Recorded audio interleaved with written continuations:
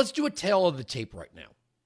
Under Donald Trump, the migrants were held up at the ports and the cargo ships were being offloaded. Under Joe Biden, the cargo ships are held up at the ports and the migrants are being offloaded.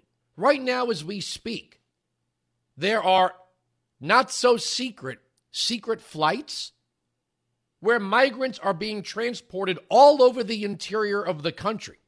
In other words, there are the logistical capabilities to move people from the ports of entry who are entering the country illegally and move them about to Wisconsin or New Jersey or wherever. But we can't get goods that are legally being shipped into the United States from the ports of California and New Jersey into the interior. You know, maybe this ought to wake up some non-coastal governors. This ought to wake up some non-coastal governors that maybe it's time to expand the capacity to fly in goods. Because do you really want control of the ports in the hands of people like Gavin Newsom and Phil Murphy? Right now, Joe Biden is running around talking about his executive orders. Executive orders, the president doesn't control the ports. The president does not control the ports. This backup, this logistical nightmare, this supply chain crisis, is manufactured. Nothing is stopping.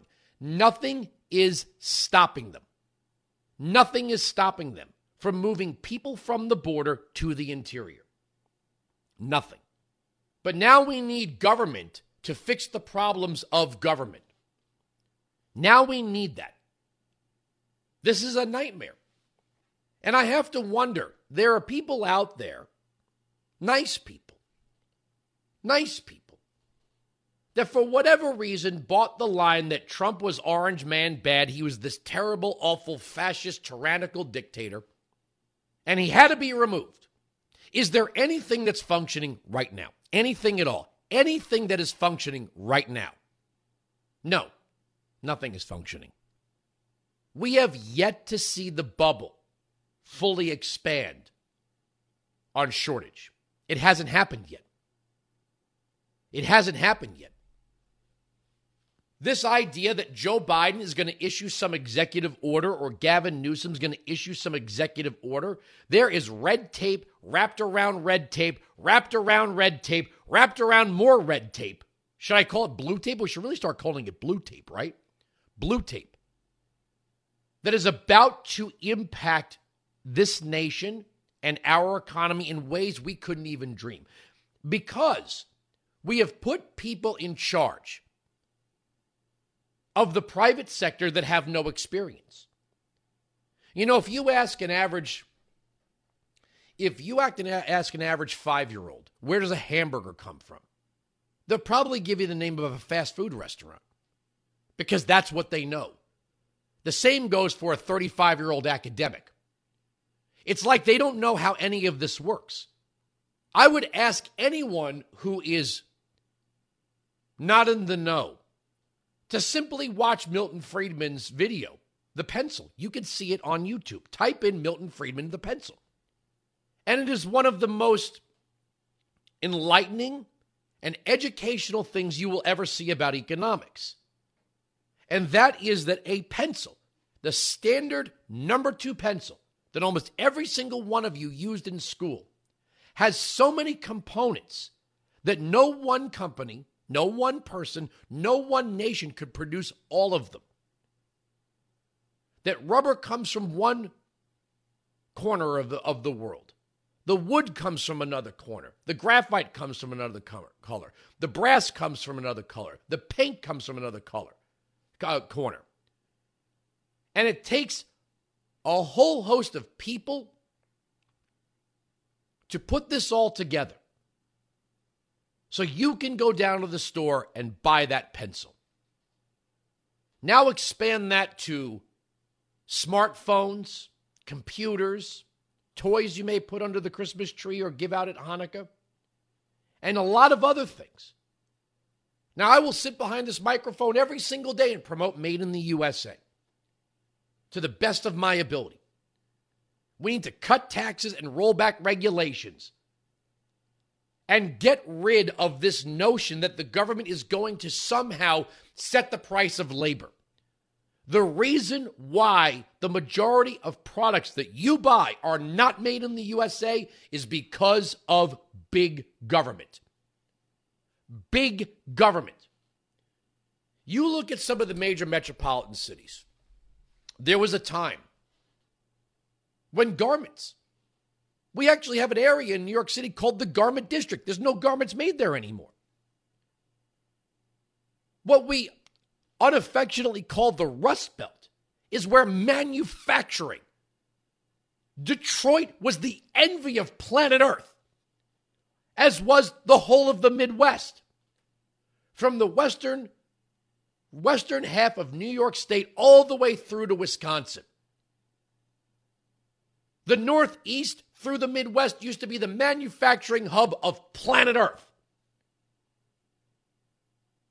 And every generation and every election, we gave ourselves over ever more to people who made promises and promises and promises. If we just gave the government greater control, more power in the hands of private sector labor corporations that we call unions, if we just give the environmentalists a little bit more to regulate, if we just tax and tax, we could spend.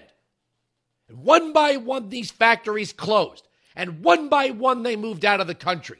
And one by one, they took the jobs that Americans were able to graduate from high school and have a good life living.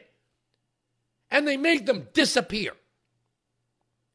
Biden can babble on all he wants from Scranton. He can stand in front of all the choo-choo trains he wants. Government is the problem. Now, this is not, the amazing thing here is when you point out, this is how government defends itself. And the defenders of big government, well, what do you want, Andrew? Slave wages and poisoned water? No. Nobody wants that. Who wakes up in the morning and goes, you know what I want? Poisoned water. Nobody wants that. But go ask the fine folks of Flint, Michigan, how putting the government in charge of water has worked out for them. That's the government right there. You know all that polluted water in the Santa Fe River? The Gold King mine spill? Government. Don't give me this notion that government solves all these problems. Government can be the problem. Government is the problem. The problem with believing government can solve all of your problems is that when the problems get worse, you call for more government. What's the government going to do? The government doesn't regulate itself. The government doesn't restrain itself.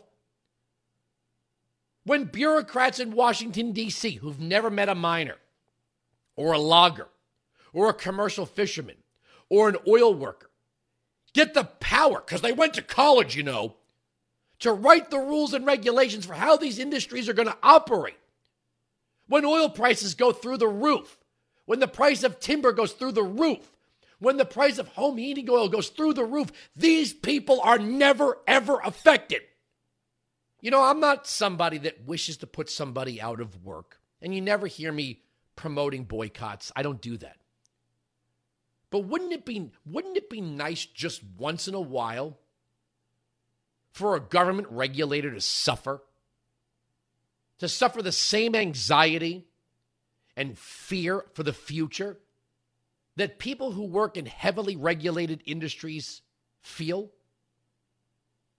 You put that oil worker out of work, and now we can't even get the ports offloaded, the cargo ships offloaded. How is that oil worker going to provide for his kids for Christmas? What do you care? You're in Washington, D.C. The lights never go out where the government lives. If prices go through the roof, the government raises taxes and pays itself more. You got Nancy Pelosi, I didn't even grab the audio. Nancy Pelosi spoke at some giant climate rally. Does anyone ever turn around and go, Nancy, how do you travel? How does Nancy Pelosi travel?